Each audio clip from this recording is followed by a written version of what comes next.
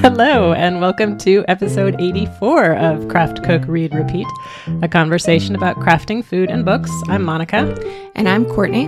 Today is Thursday, February 17th, 2022. A big thank you to all of our listeners, both old and new. We hope this podcast will continue to be something you put on repeat. How's it going, Courtney? Oh boy.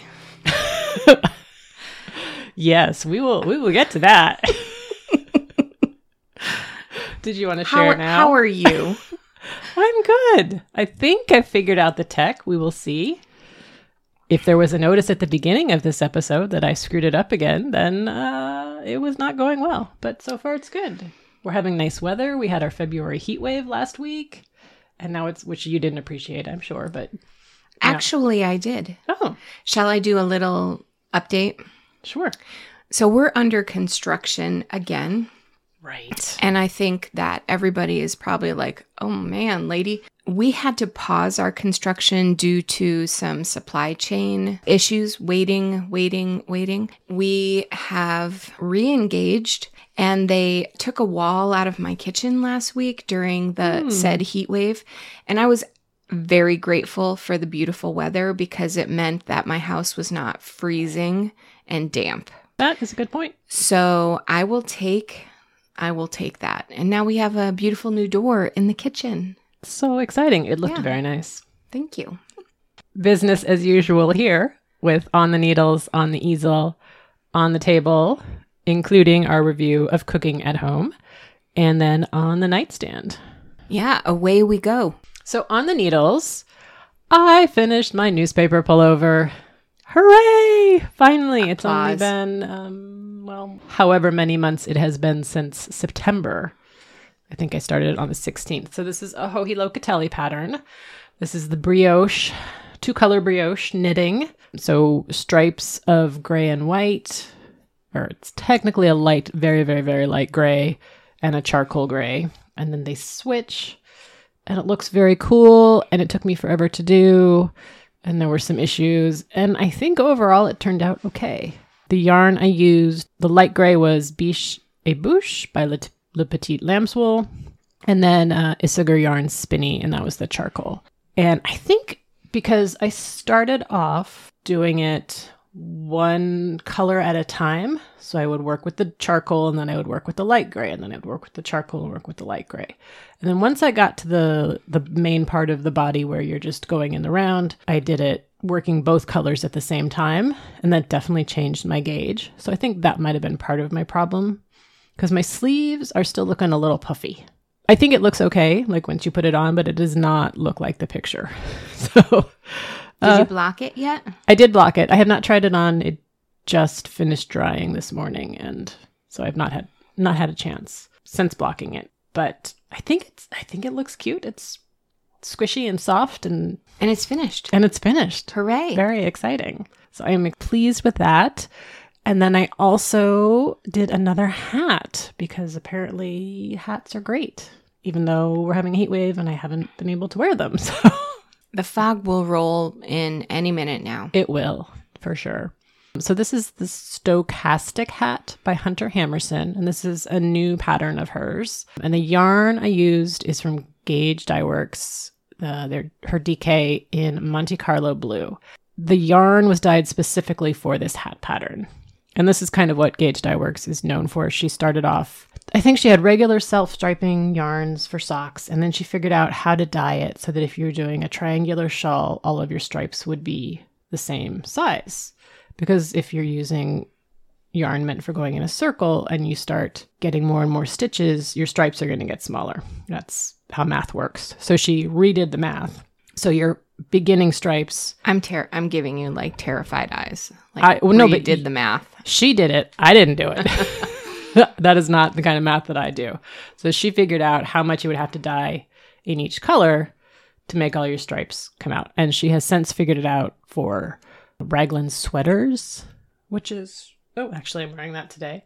That's one of my favorites. And her colors are the amazing. Sweater that you have on today. It's a rainbow up at the top, and then the rest of it is all gray. And her color combinations are generally quite fantastic.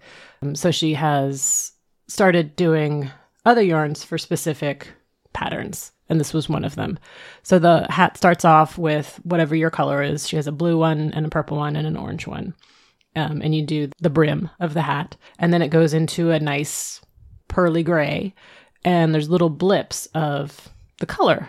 And when you get to the blip of color, you do a specific stitch. And so you end up with these kind of look almost like leaves on random spots in the hat.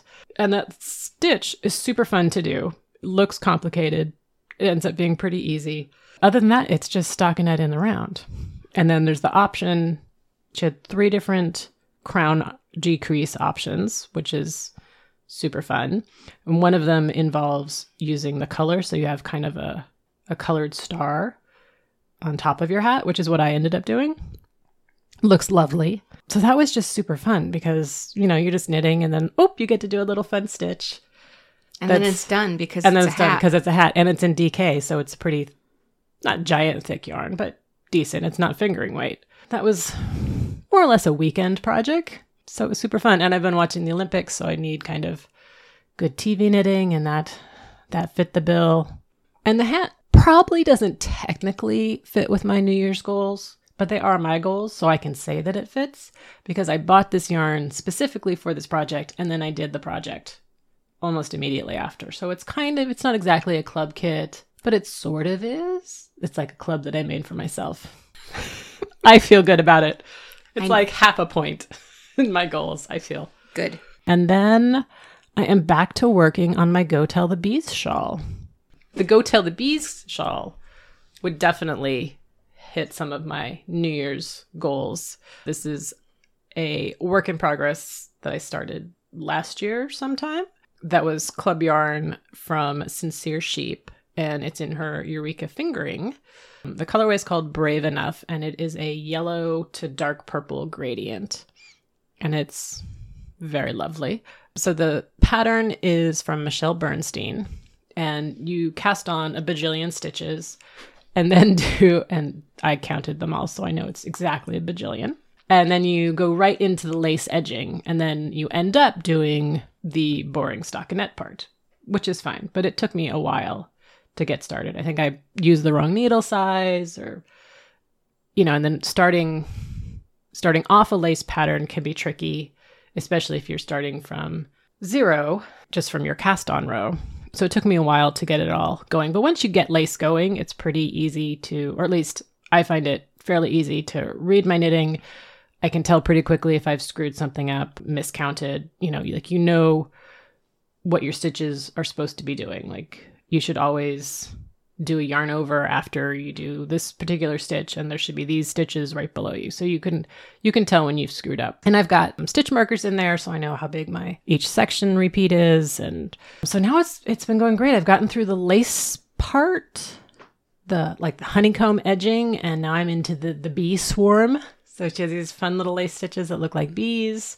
Cute. So it's delightful. And then in between, it's a lot of stockinette. And I'm almost at the part where I think there's just bees along the middle, and we start doing some crescent shaping. So basically, I'm just really enjoying it. And it's pretty good TV knitting. To pay attention to when the bees show up, you have to do some yarn overs and dropping stitches and some other crazy things. But it's mostly stuff that you can do while watching TV. And then you get to watch the color of the yarn change, which is always super fun. My biggest concern now is making sure that I will get to the dark purple, and I think I will. I think I won't be able to use as much of it as I would have liked. The shawl comes in a shawlette and a shawl size, and I think the shawl was going to use up too much yarn, so I went with the smaller one. So we'll see, but it's just fun to watch, and I'm enjoying the new stitches and pondering what I'm going to do next and trying to talk myself off of sure, I can knit another sweater for myself before we go to Stitches, which is now in 2 weeks, so. Yeah, I'm not. No. But I'm okay with it. Yeah. I have one scarf to take that. That was your plan, right? From the last Stitches, you were going to knit a scarf to wear to the next one. Yes. And here we are. Well done. I wish that I could finish my 15-year cardigan, but I don't see that happening. I mean, you just maybe I should take it with me. You just have the collar, don't you? Yeah, just a collar, lady. You could just wear it as is. You could put a scarf around. Oh my goodness, tempting. Semi-finished Sunday. You don't actually seem tempted. I'm more worried that it's going to be super warm up there. And This is that is true. a really heavy cardigan. It's, Yeah. it's like a coat. bordering on, it's a coat. It's Irish fisherman sweater Yeah. weight. This is true. And I run warm. Yeah. So I don't foresee wearing anything knitted, frankly. Probably the scarf. Maybe. Yeah. That's true. That's the other thing I have been pondering is what to bring. Because usually I just go for a day, so I only have to figure out one outfit. Right. But we're going to be there the whole time. Yes. It's very exciting. Officially. And then added to this, the following month, I have my knitting retreat. So Oh, good.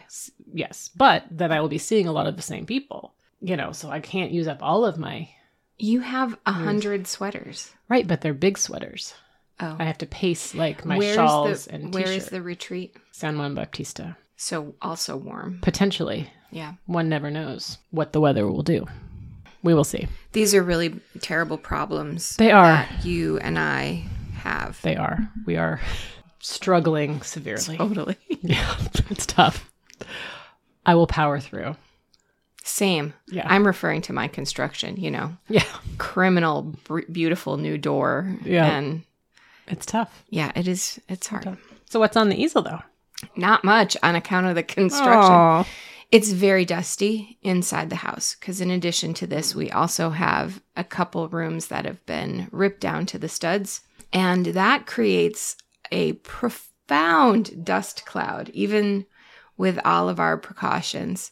So I have been drawing in my sketchbook and I was very inspired because I was talking to Daria about wallpaper. So I have this little tiny powder room that I was thinking maybe would be fun to wallpaper.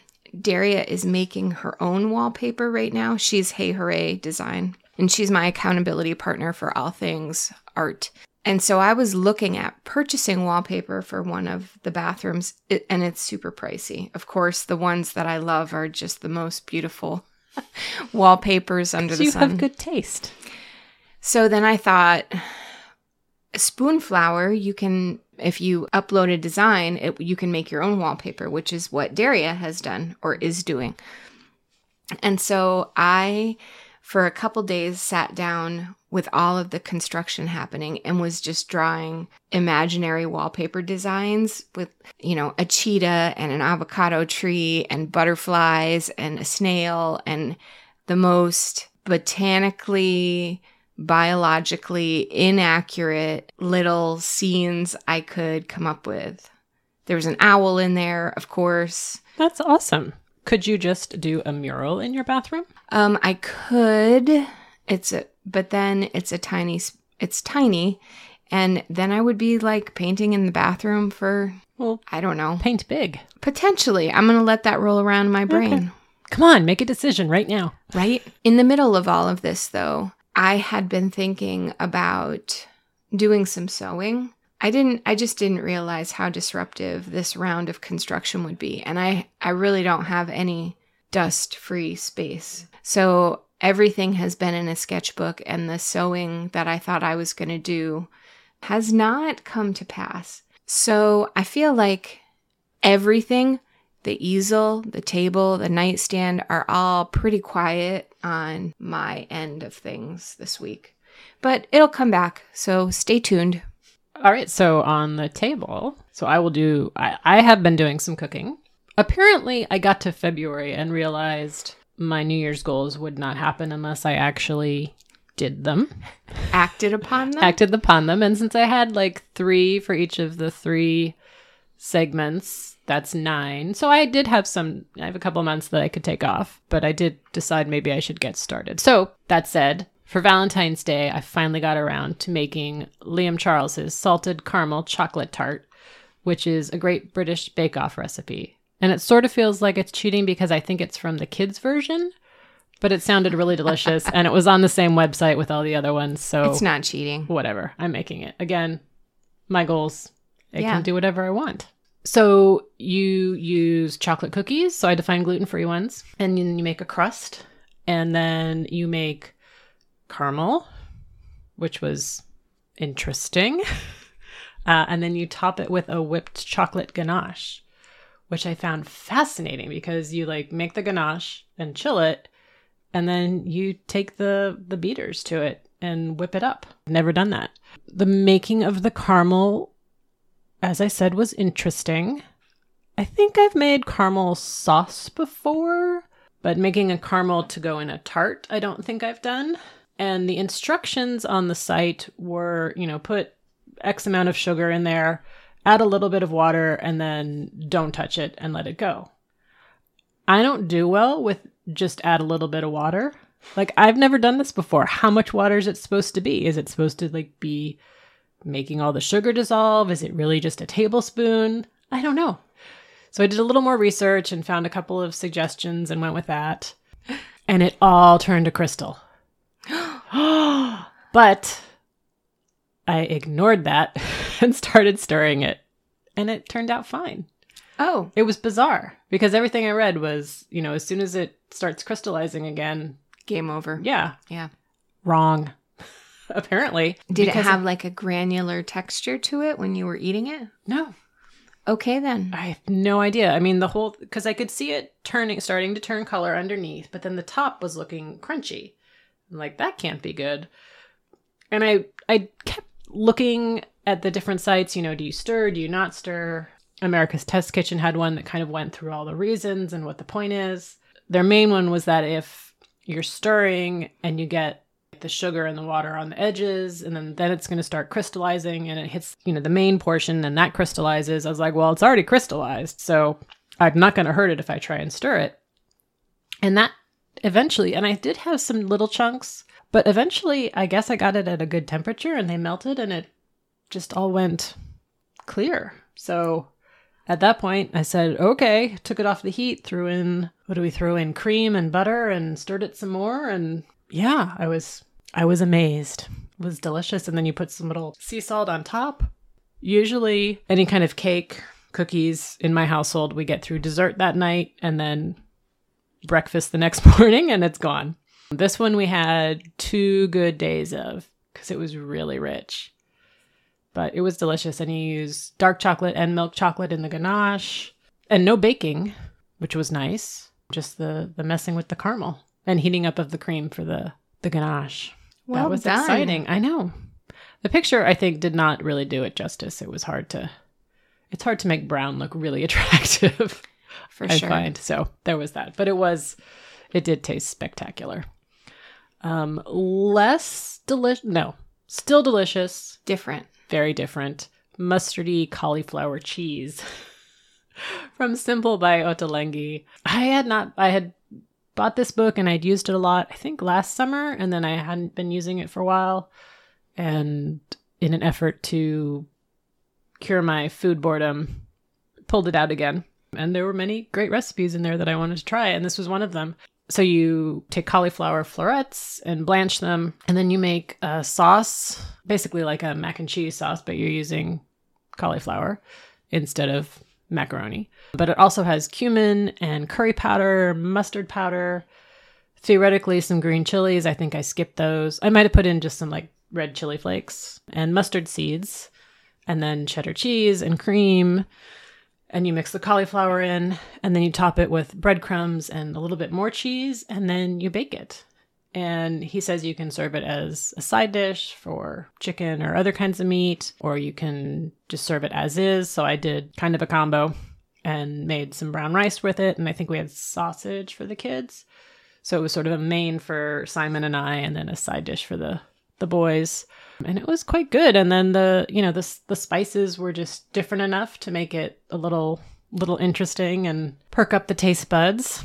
So I like that one. And, pretty simple. And you could, leave out the spices as well if you were not into extra flavor. Just do a little bit of mustard, more traditional. Depending on your audience. And then this is a recipe that I've made multiple times, and I can't remember if I have talked about it before. They are the tofu lettuce wraps from The Dinner Plan by Kathy Brennan and somebody else whose name I can't remember, but it will be in the show notes. You take a block of tofu, cut it into batons, marinate it in like a soy sauce combo, and then bake it. And you serve it wrapped in lettuce leaves with a sriracha mayonnaise. And I usually add some rice as well, sprinkle it with sesame seeds, and it is surprisingly delicious. Like even my kids are really, really into it. And they'll eat tofu, but they are actually excited about this one, which is a whole different thing. So super easy, really good weeknight kind of idea if you're trying to convince people that tofu is a good idea. I mean, mayonnaise helps also, honestly. So it's similar to, I think it's called larb, so where it's like ground. Yeah. So I mean, you could do that as well, and just if you're trying to cut back on the meat, or again have a combo family like we do. But that one is a really tasty one that is a family favorite in our house. Yeah. Did you cook anything? I did cook Besides a pot of broth? Spoiler. I made, it's cauliflower week, apparently. Oh, good to know. I made buffalo cauliflower with tahini ranch dip. Oh. And this is a recipe from Half Baked Harvest, whom I've been following a little bit more closely recently. I love her. I mean, it's like bang on where we're at food-wise right now, which is fun, satisfying, easy. And her brother's an Olympic athlete. And I didn't even know that until this season. So I've been loving her site recently, and I did grab one of her cookbooks, and I have the other one coming. So the buffalo cauliflower is tumbled with some beaten egg, and then you enshroud it in flavored panko breadcrumbs and bake it off. Pretty straightforward. It's delicious just like that. But this tahini ranch dip was awesome. It was so good. We're not a huge tahini house. I made the dip with just the tahini, and I thought it needed a little bit of something sour. And so because we aren't vegan, I added a couple tablespoons of sour cream to it, and that just made it awesome for us. Lots of herbs in it. The tahini is a cool flavor, and accompanied with a little bit of sour cream. Everyone loved it. Huge crowd pleaser. They want to do it again. So fantastic. I also made the chickpea mac and cheese from Weekday Vegetarians. That I've talked about before. It is a hit in my house. I do half chickpea, half regular pasta. The boys, I did tell them that there's chickpea pasta in it and it has more protein, and they were totally happy to have that upgrade with the mac and cheese. And I think it is a little bit more satisfying long term, you know. I made some cookies for Valentine's Day. It's been really hard to cook at the house right now because I feel like I have to wipe down every surface before I make anything several times a day, and it's a little bit tiresome, but it's only temporary, so we'll get through it. But I did make the Smitten Kitchen celebration cookies. Oh, yeah. Because one of my kids finished up his JV season, and that corresponded with Valentine's Day. So I made those, and I made the 100 cookies pan-banged peanut butter chocolate chip cookie because I've got a husband who needs to be seen every once in a while. So I made those for him. And then I saw some sprouted oats. So I'm trying to eat more oats. I'm the only one who's trying to eat more oats, but that's okay. I saw sprouted oats at Costco and bought a bag and made them like I make my regular oatmeal every morning, which is just in a pot with some water, a teeny pinch of salt. And then I top it with maybe a few raisins or cranberries, and then maybe some sunflower seeds and a little bit of maple syrup. Really simple. Any dark chocolate? No, but yes now. So I was curious about what the difference was going to be between conventional organic rolled oats and the sprouted oats. And I did a little reading, and it's kind of like the difference between a green pepper and a red bell pepper, where the conventional rolled oat is before the thing flowers, before it germinates. And the sprouted oat is a little more mature version of that same seed. So For some people, it's easier to digest. Like I have a really hard time with green bell pepper, but perfectly fine with orange, yellow, and red because they're a little more mature. The flavor profile was a little bit different. Otherwise, I didn't notice anything special, so I'm just going to keep consuming them. And then the last thing that I cooked, which was this morning. So, dear listeners, we are about to tell you all about Cooking at Home by David Chang and Priya Krishna, which is this book I've been marinating with for almost a couple months now. And one of David Chang's suggestions is to learn where I'm dumping into this a little bit, I guess, to learn where your salinity profile lands in terms of how to salt a broth properly. And so I said to Monica, I'll throw together some vegetable broth and bring it over and we can do the salt test and see where we land. And won't that be fun? Ha ha ha. Because my house is relatively low sodium and I thought it would be interesting just to see. So this morning, because I'm not cooking, I have a drawer full of odds and ends to make vegetable broth, like gorgeous different color carrots and onions and a leek and a rutabaga and I don't know what else. Plenty. And I threw it all in the pot first thing this morning and I cooked it down for almost 3 hours. And then I put it in a Cambro container, like 1.5 gallons of gorgeous vegetable stock. And I drove it over here, over the river and through the woods to Monica's house. And I'm coming down the hill to Monica's house and the whole thing tips over in the driver's side or in the passenger side of my car. Ugh.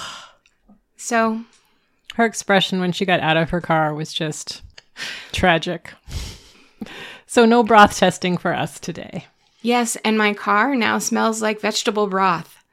Yes. So I pulled over and I was really, I have to say, I'm just laughing at the whole thing because there's nothing to be done about it. No. And it's, of all the things, it is so not, it's a catastrophe, but like a comical one. And I was just telling my younger son last night how the most fun episodes to record are the ones where I have some gargantuan guffaw. Like the time that I put too much baking soda in the strawberry shortcake that I made for my mother-in-law, and everybody thought that was hysterical. Yeah. I mean, it was. It was. So I'm human. Yep. We live on the hills. There are hills between us. In San Francisco. And yes. I didn't buckle the stock in properly. And now there's that. Safety first. I might have said a few swear words along the way. Yeah, that seems reasonable. So David Chang, we do not have a stock tasting thing to talk about. However, we do have the rest of the book. So the full title is Cooking at Home, or How I Learned to Stop Worrying About Recipes and Love My Microwave by David Chang and Priya Krishna. So he is the Momofuku guy, which I've never actually eaten at one of his restaurants, but, it sounds delicious. And I read his autobiography, and it was really interesting. I like watching him on a lot of the Netflix specials, and I also like that he has been a huge champion for Christina Tosi, who is the Milk Bar woman, and I just like her approach to baking. So I happen to think that it would be so fun to hang out with David Chang. And I've never eaten at Momofuku either. Yep. But now you and I have read this kind of monster kitchen philosophy book. Yeah. And Priya Krishna is a New York Times food writer and the author of Indianish. That's her cookbook. So they go into it together, and he kind of is talking about his philosophy, and then she would test out they're not even recipes, they're approaches, yeah. Yeah. And that's kind of his theory, is what works in a restaurant for a restaurant chef is not necessarily going to work for you at home, especially on a Tuesday night.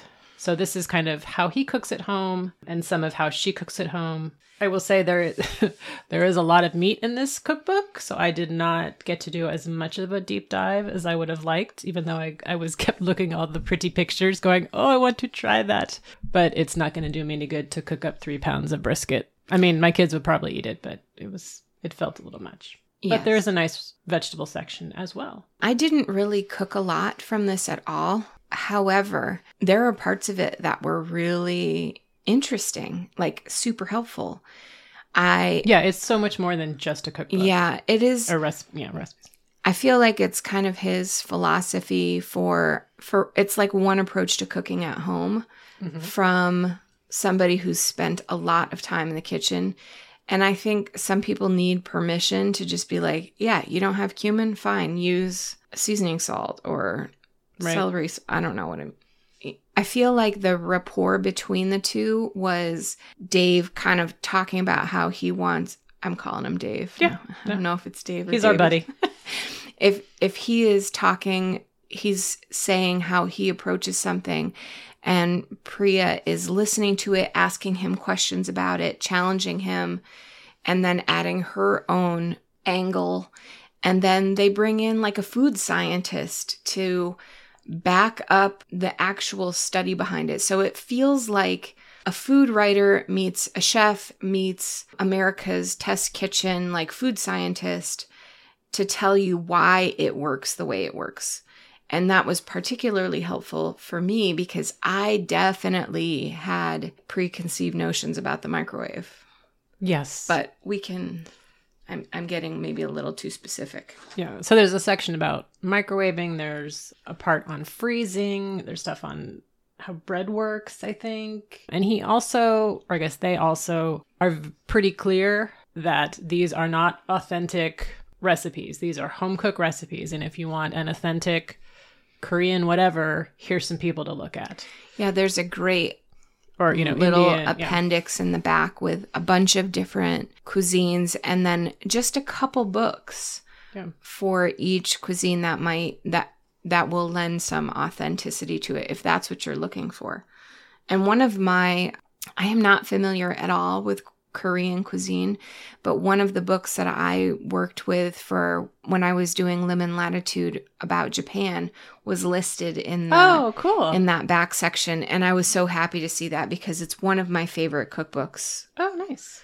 On the shelf. Excellent. So there are recipes, but there's not specific amounts. So you take a pound of chicken and add these things, but if you want to do it differently, you can do this. And it's all about tasting as you go and being true to what works for you and your family. Things that I am definitely working on. I very much enjoy following a recipe. Just like tell me what to do, what it should be. He opens the book by stating how individual and important individual palates are, and how seasoning is, you kind of need to experiment with that and figure out where you land in terms of seasoning. And that's not just the salt thing that we were my big snafu this morning. That's also the umami and the acid and the heat profile and the sweet profiles of your foods, and knowing, where you like things to balance. And just because David Chang likes it a certain way doesn't mean your household is going to like it. And Priya does that. There's one of the recipes where she's talking about, she keeps trying his version and she's like, it's not tasting right to me. I'm doing something wrong.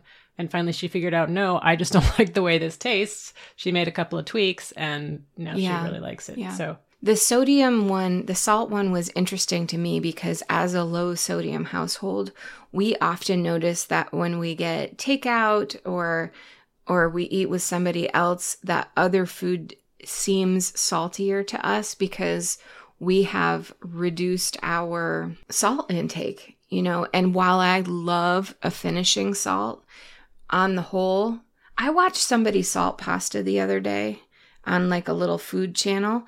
She put so much, it was like a quarter cup of salt into the pasta water. And that was like, oh my gosh, no.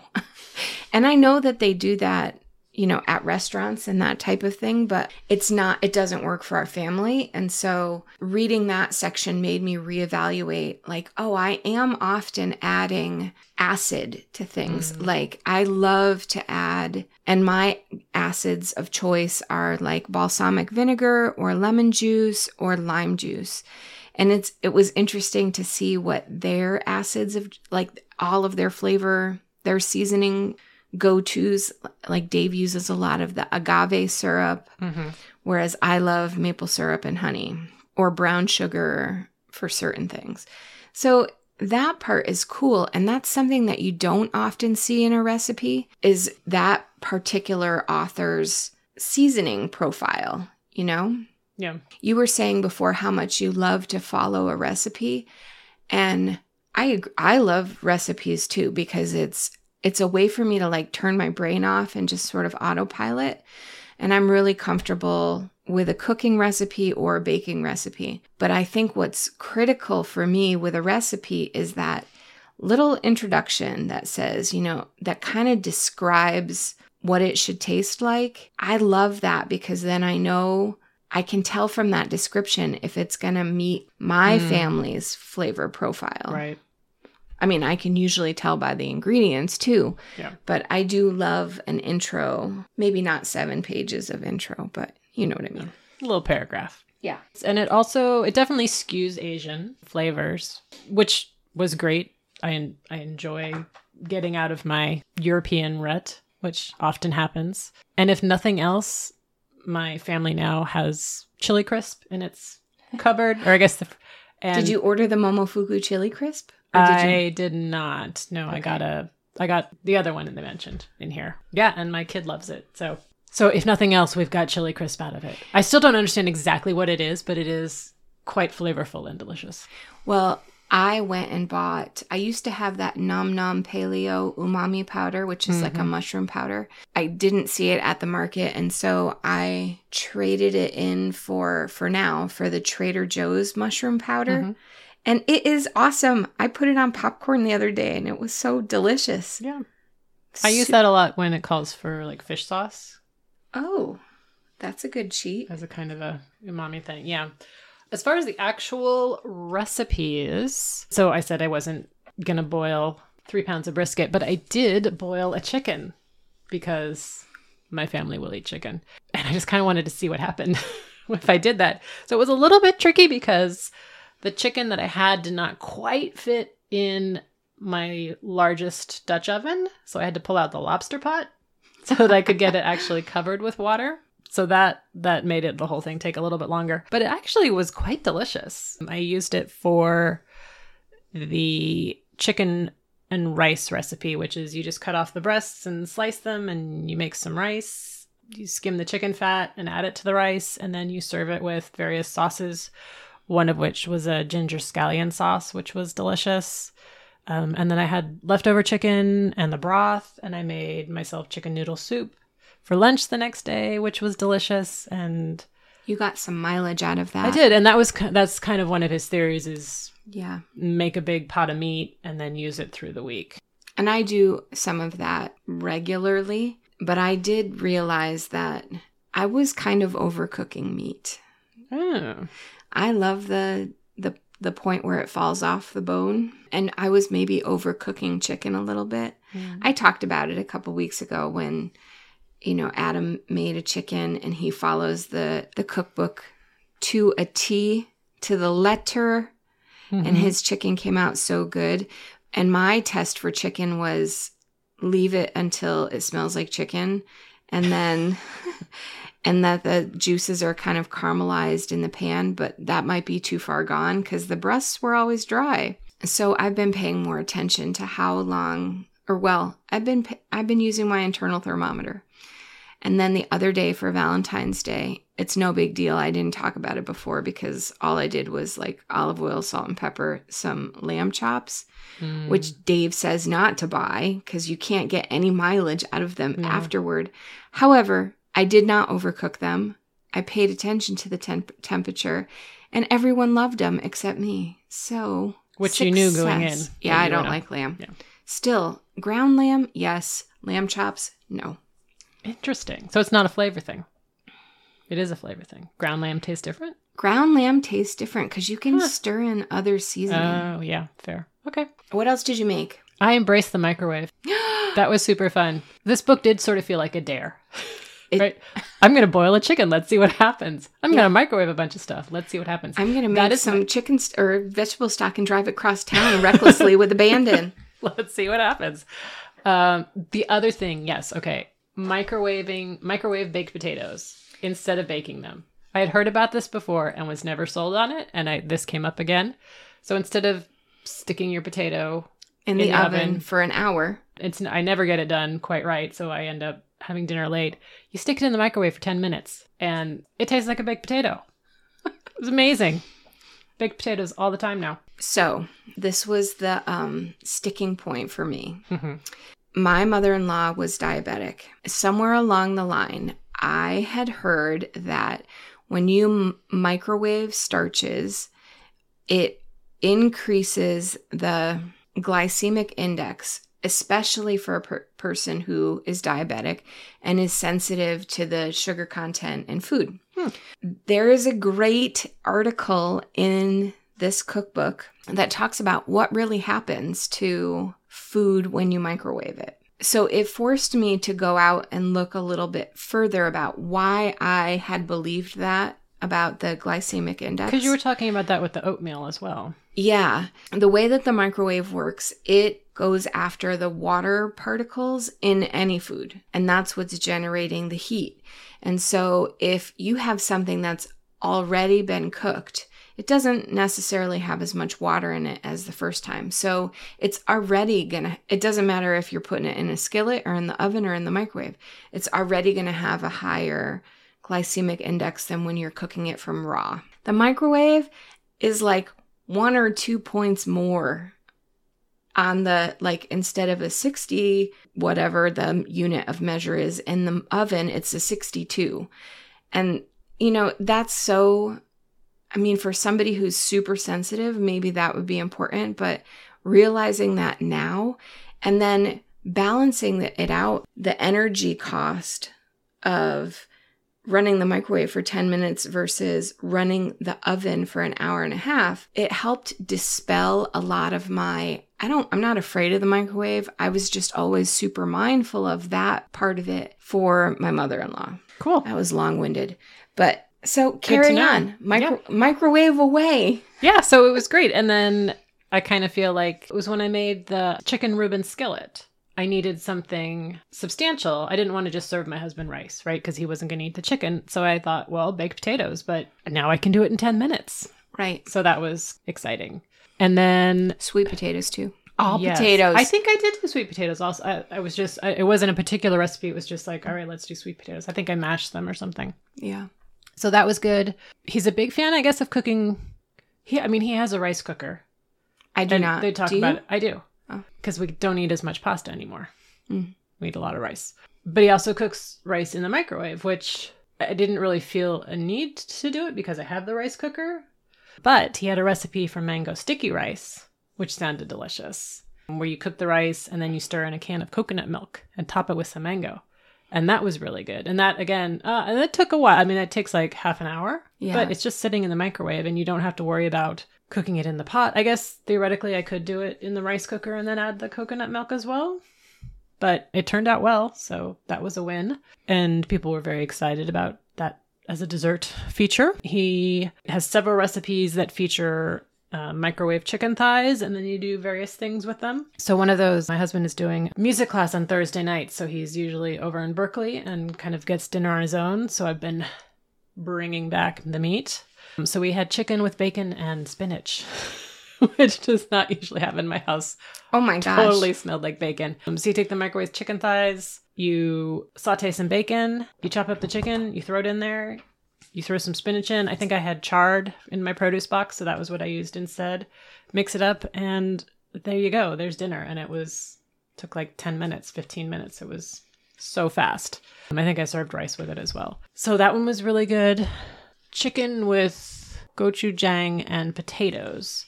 What is gochujang? That is a Korean chili sauce, which I've had in my house. It's one of my kids is a lover of all things hot sauce, so I have quite a collection of red spicy sauces in my fridge, and that is one of them. So I did have that. And it also called for Szechuan peppercorns, which was a birthday present that I got. Shiitake mushrooms, potatoes, cumin, chili flakes, rice wine, scallions, all sorts of delicious things. That one I would need to go back and do again. I liked it because I was able to keep the chicken out till the end. So there was enough other things in it that I could serve it to my husband and then add the chicken in for the rest of us. But that is where the lack of amounts for the spices kind of tripped me up, because I don't like overly spicy things. So I was holding back so that I didn't overdo it. And I think I held back too much. So there was a lot of promise in that recipe, but I would need to make it again and play around dial with it up a little. Yeah, play around with the flavors. But it was a very cool idea, and a little bit of a different recipe that I would probably not have picked out on my own. But he really breaks them. I think he just breaks down these recipes into kind of its component parts and just makes it more accessible. Good. I really wish that I had a functioning kitchen right now, so that I should have started cooking from this earlier. And some of the recipes that I flagged were that chicken and rice, like boiling a chicken, trying that. And then this corn thing on page 288. It's pretty delicious. Where you cook corn and corn. Yep. I love like a real corn flavor. I love those corn cookies from Oh, right. Yeah. From Milk Bar. And this just sounds so good. And I love the idea of putting it into a taco. And I don't know where, I think it'd be good in a rice bowl. And it was good in a taco. Did you do it? We did, yeah. Okay. I will let you talk You were about right. it. No, it was, so I guess you can use regular corn. I used frozen corn because it is not corn season here. And you blend it with milk and make a corn milk.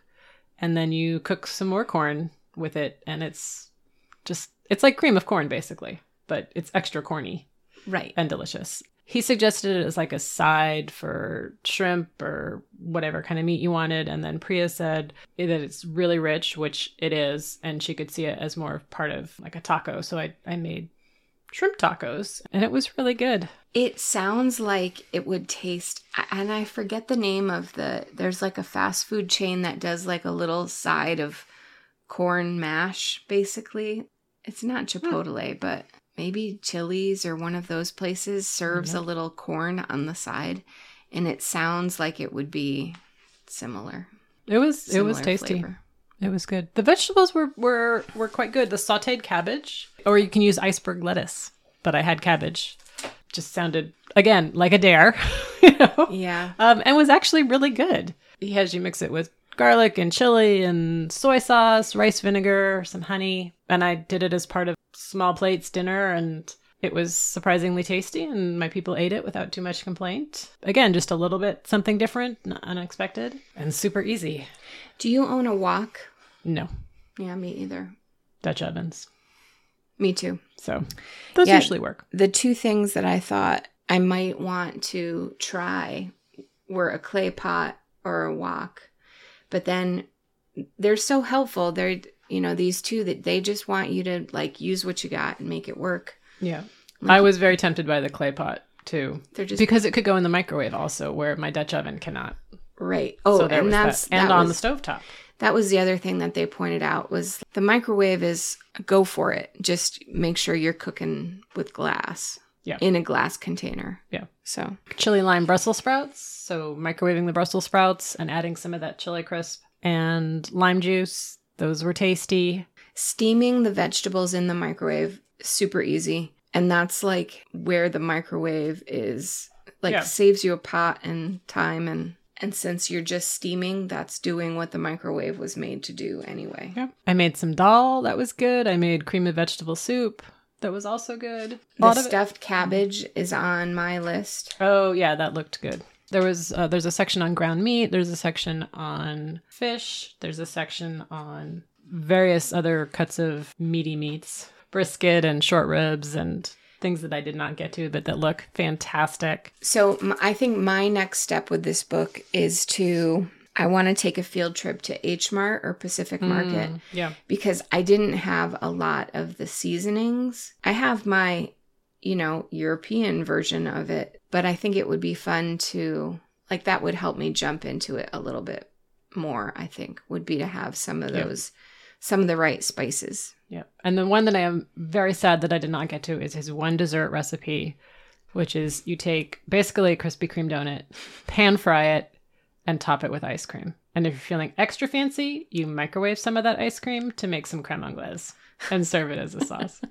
And apparently some chef friend of his served this to him like at home and didn't tell him what it was. And he was like, this is amazing. It's light and fluffy and crispy and sugary and caramely, and I don't know what it is. And it was a Krispy Kreme donut. Yeah, I think they use a Dunkin' Donuts, yeah. I think it needs to be the risen, not the cake, is what it looks like in the picture. I just think that sounds fantastic. So yeah, glazed donut, pan-fried glazed donut. Yeah. So I really liked it. I think because it is so meat heavy, for me, it is a lot more aspirational than things I can necessarily use in my daily life. But a lot of them they've been really helpful for making me think about, what can I do with this head of broccoli that I have still sitting around, or, my constant goal to get better at not being so reliant on recipes. I think the most important part for me was twofold, was paying attention to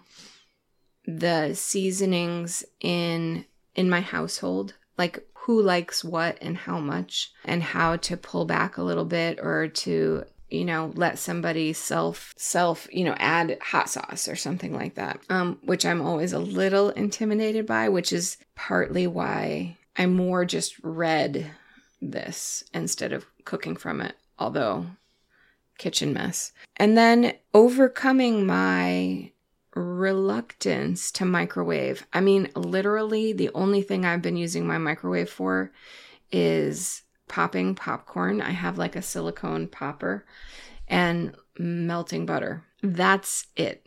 Like super underutilized. So much more you can do that with it. Is taking up a lot of space in my pantry, frankly. So I feel like I have a little bit better perspective on that piece of equipment, which feels good, but I'm still interested in buying a clay pot. Well, you can use that in the microwave. Yeah. So I have a pretty tiny microwave though. Yeah. And it's a beautiful book. It is super graphically designed and good pictures of the food. I mean, it is a book that you can just curl up with and read. Also, it is that's not what I've just been about doing the with recipes. it. So yeah. And there's a great condiment section.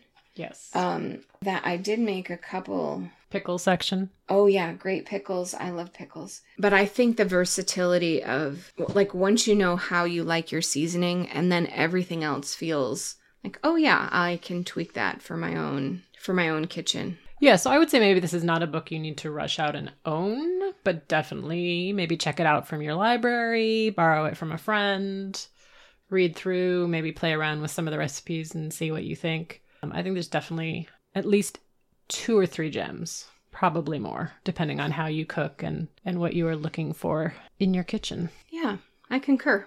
Yeah. I'm glad we did this. So it was fun. All right, on the nightstand. Well, I'm sure you all will be very pleased to know we are back to a bajillion books from me. You are, yes. Ugh. Holy cow. All right, here we go. I reread, actually I listened to, and this is why I'm mentioning it, Red at the Bone by Jacqueline Woodson. When I told my husband what the book was called, because he's in the book club also, he thought I said Reddit, like the website, and was very confused. But no, Red at the Bone by Jacqueline Woodson. I read this about a year ago, so I'm not going to go into the whole thing, but I did want to put a plug in for the audio, which was amazing. Different cast for each of the different voices in the book, so that's always really good. And some of the parts, the way it was read and the attention they paid to the words really deepened my understanding of the book and what the characters were going through. So I really enjoyed that. And then I listened to The Scholar by Dervla McTiernan, which is book 2 in the police mystery series. I talked about the first one last time, I think. So this was the second one. And I think there's one more. So this one, Cormac Riley, is a cop in Galway. He's been there about a year now. He is still getting cold cases, but he finally has gotten a couple of live ones. That night, he gets a call from his girlfriend. She has found the body of a college girl in the road. It looks like a hit and run. So he goes to investigate. Turns out it is murder. And not only that, but it might be the granddaughter of the owner of the pharmaceutical company at which his girlfriend works. And she's the one who found the body, so it's all very suspicious and great twists and turns and some nice character development for Cormac and the other people in his world. So I enjoyed that one very much as well. Plus, nice Irish accent to listen to. And then I read Song of Achilles by Madeline Miller. She wrote Circe, which I loved. This one I did not enjoy quite as much. So it is the story of Achilles, the Greek hero of the Trojan War. And it's told by Patroclus, who was his childhood friend and companion as an adult all through his life. And so it tells the story of their childhood and their education by Chiron, the centaur. They go off to the war. All of the, her interpretation of the Greek stories about Achilles. The writing was still beautiful. There was some really good points about it. But for me, reinterpreting myths, there has to be something new and interesting. And I didn't feel like I got a different viewpoint of Achilles from what I already knew, which wasn't a ton of stuff, but it didn't feel like I learned anything new. Maybe, I didn't really know the story of Patroclus, so that part was a little interesting. He was kind of Twilight, where Bella is always saying, oh, you're so amazing, why would you be in love with me? And eventually you kind of agree with her, and you sort of got this same feeling for Patroclus, like, oh, Achilles, you're so amazing, why would you be in love with me? And eventually you think, yeah, I kind of agree with you. Why are we interested in you again? So did not work quite as well as the other one for me, but your mileage might vary. And then a couple of romances. One Dance with a Duke by Tessa Dare. Amelia is from an impoverished noble family, and one of her brothers is in debt to a certain duke who is known as the Duke of Midnight. He shows up at all of the parties right at midnight, picks one lady to dance with, and then takes off. And so Amelia decides to approach him. Midnight is so late for me now. I know. And then they're still dancing, and then they go into dinner right after, or supper. Yeah, no, thank you. Ugh, it was exhausting being noble, apparently. So she decides to approach him to talk about her brother, and so they have their dance, and shenanigans ensue. And it was adorable. Parties and horses and weddings and just, all the lovely romance things that you expect. And then One Day in December by Josie Silver. Lori is just out of college. I think it starts in 2009. She lives in London, and she's on a bus, and it's right before Christmas. And she looks out the window and she sees this guy, and they make eye contact, and it's just amazing. And she's thinking, should I get off the bus and go talk to him? Or it looks like maybe he's getting on. Neither of those things happen, and the bus drives away. And she spends the next year searching for him.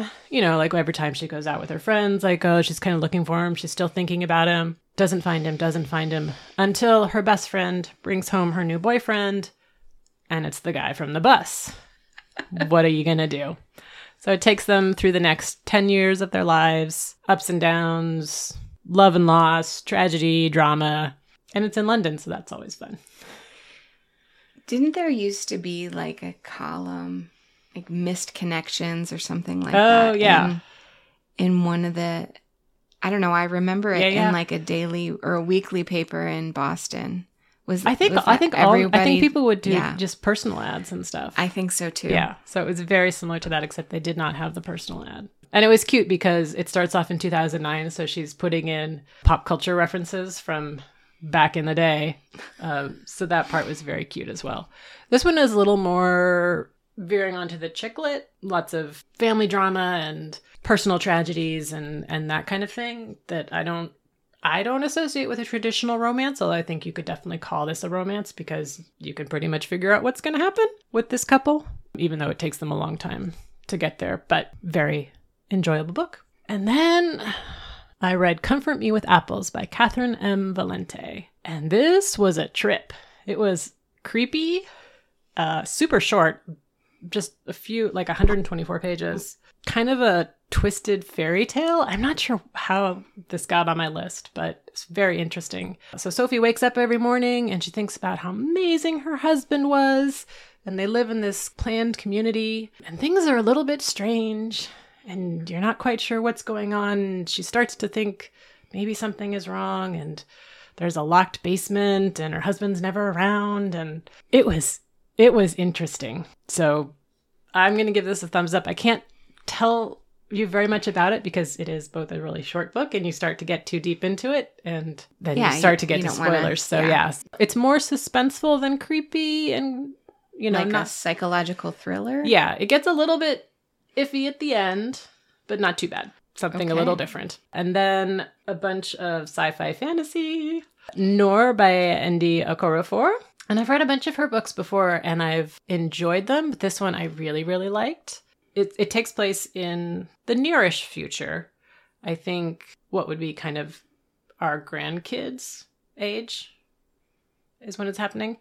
So Ao is our heroine and she was born with a lot of birth defects and so has had kind of bionic arms and legs attached. She's okay with it. The culture she is in is not entirely okay with that. So she is in a marketplace and someone starts hassling her and she accidentally kills 5 men and has to go on the run. She meets up with DNA, who is a cow herder out in the desert, and he's been accused of being a terrorist. They end up working together and start a revolution. So she always does these really interesting, I guess they're more sci-fi tales, kind of what science is doing to people and how it's affecting our culture, being aware of differences and disabilities. And she's a really intriguing writer. And her parents are from Nigeria. And so a lot of her stories take place there. So you get the whole different culture. And she spent a lot of time there as well, I believe. So it's a whole different cultural base for these stories. And this one I really enjoyed. And that was Noor by Ndi Okorafor. And then Iron Widow by Siran J. Zhao. Future, far future. Aliens have invaded the world. I love the alien ones. I'm with you on the bionic limbs. I'm with you on like dystopian stuff. As soon as aliens land, I'm like, it's so hard for me. Fair.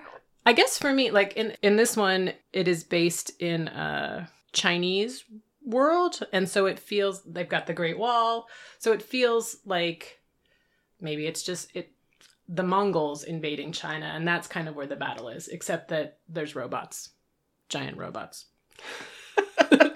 Really big robots. The aliens have invaded and they have figured out how to use the alien bodies, which are these big like beetle type things, to create their own armor. And so that's where the Pacific Rim robot thing comes in, but they can also transform like Pokemon when you use your spirit to both control it and make it change and battle the robots. You were paying much more careful attention in the Pokemon days than I was. I was like, I have no idea what you're talking about. Yeah. Would you like to color? I had some Pokemon people in my household. Yeah. It is a very patriarchal and misogynistic society. Great. Super awesome. The robots are controlled by a man and a woman. Well, really a boy and a girl. And ideally, their spirits match and they can make it extra strong. But generally what happens is the man's spirit overcomes the girl's and she dies. So our heroine, Zeishen, thinks this is ridiculous. Turns out she's super strong and she kills the first pilot that she's with and becomes an Iron Widow. And so the army is kind of unsure what to do with her because you can't like announce that girls can actually be strong, but they don't want to waste her. So they give her to an actually even stronger pilot. There's shenanigans. This was a weird one, I'm going to say. I mean, I know I'm...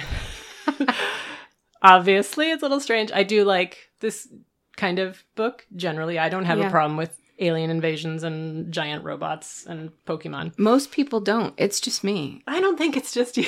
I don't know. My problems with this, it was a YA book. So a lot of the violence is happening off stage, but it's really bad. Like they're still doing foot binding. And there's a pretty graphic description of foot binding. And there's a warning at the beginning of the book, but I didn't quite see the point of that. The level of misogyny and description in this book seemed overdone, even for making a point. I'm not sure if it bothered me because I felt that this book shouldn't have, that a YA book shouldn't have it. I see. That stuff happens to kids, so there's no reason why they shouldn't be able to read about it. And quite frankly, they're probably reading Game of Thrones anyway. And or was it just, it didn't seem necessary to me to be going through the entire book with this continual violence and torture. So there were some good twists and turns at the end. The plot itself, I enjoyed. And it's part of a series, so we will see if I get to book 2. I am not sure. So it was interesting. Just you need to be aware of it is not an easy read. Language-wise, yes, but content-wise is a little difficult. Much more enjoyable, Where the Drowned Girls Go by Shauna McGuire. You will never not hear me talk about her. This is a different series of hers. The School for Wayward Children, where children who have gone through magic doors into other worlds and have come back to this world can go to be with other kids and kind of learn to readjust to this world or wait for their door to reopen. This one is a girl that had been to a mermaid world and then had a second adventure that she wasn't really meant to go on. And so she is suffering from that. So she wants to go to a different school where they help you more aggressively reintegrate to this world. And she thinks that'll be the solution that she needs. And things do not go as planned. But again, Shannon's continually a great writer, beautiful writing. Just makes you think about people in different ways. Very inclusive. She's just fantastic. There we go. Many, many things. Yeah. Such a spectrum from you today. As usual. I did, yeah. Yeah. I try and mix it up. I have one book for you. Excellent. Because we've been talking for a while, so it's probably better. I have a couple that I'm wrapping up and I just didn't finish them because it's not quiet at my house. No, you can't read that way. I read Damnation Spring by Ash Davidson. And before I jump into a description of it, the cover art was painted by Jeremy Miranda. And I think for my art folks, he's worth a glance. His work is really beautiful and it speaks to me. So I loved the cover. Standalone for that reason. No, it's not why I picked it up, but it's delightful all the same. So this is a story that takes place in Northern California in the 1970s, and it's closely told by the Gunnarsson family in shifting perspectives. Colleen, the wife, Rich, the husband, and their son's name is Chub. And there's a little bit from Chub's perspective. What's going on is that Rich is an old-time logger, and he and his father and his grandfather have been logging the redwoods off of the land in Northern California for as long as they've been there. They don't own the land. They've always been working for someone else, but it's definitely part of their identity and longtime residents of that town.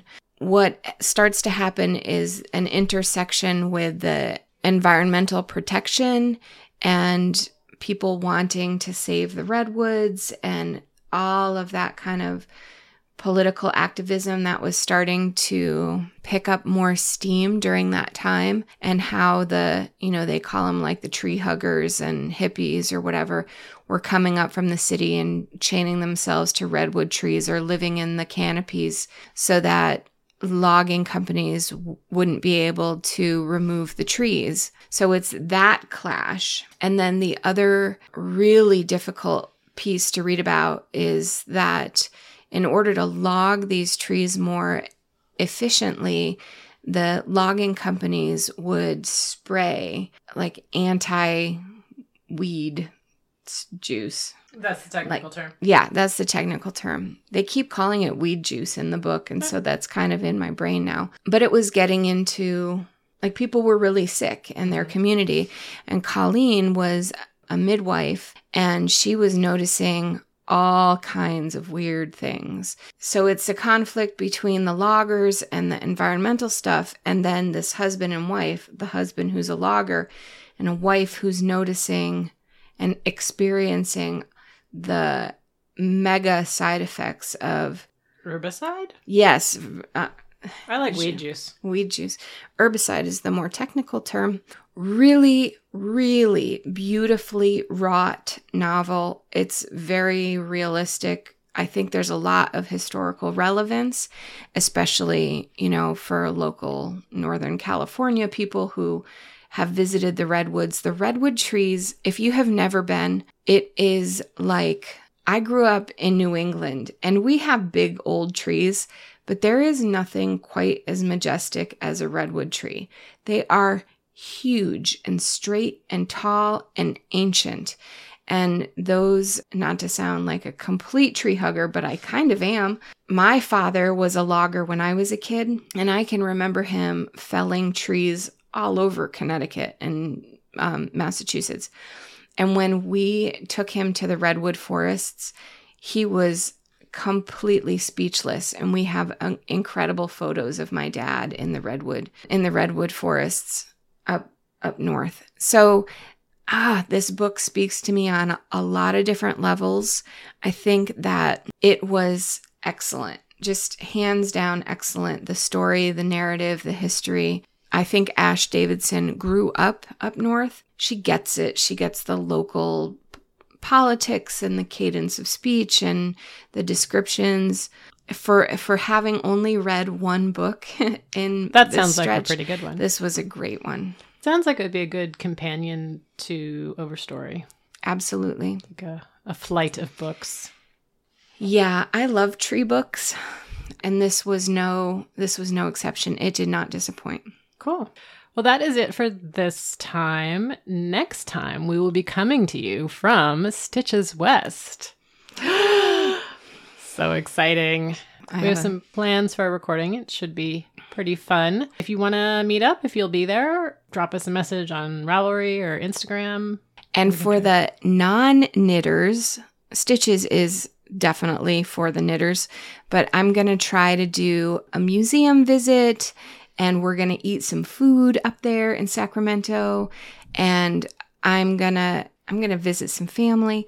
So we will have a little bit of other non-yarn content, but please do tune in. Yep. So until next time, make sure to do something you love every day. Thanks, everyone. Bye. Show notes can be found at craftcookreadrepeat.podbean.com. You can find us on Instagram as craftcookreadrepeat or Courtney SF, that's CORTNEYSF. On Ravelry, I'm Magdon, MAGDON. And if you have any questions or comments, email us at craftcookreadrepeat@gmail.com. Thanks for listening.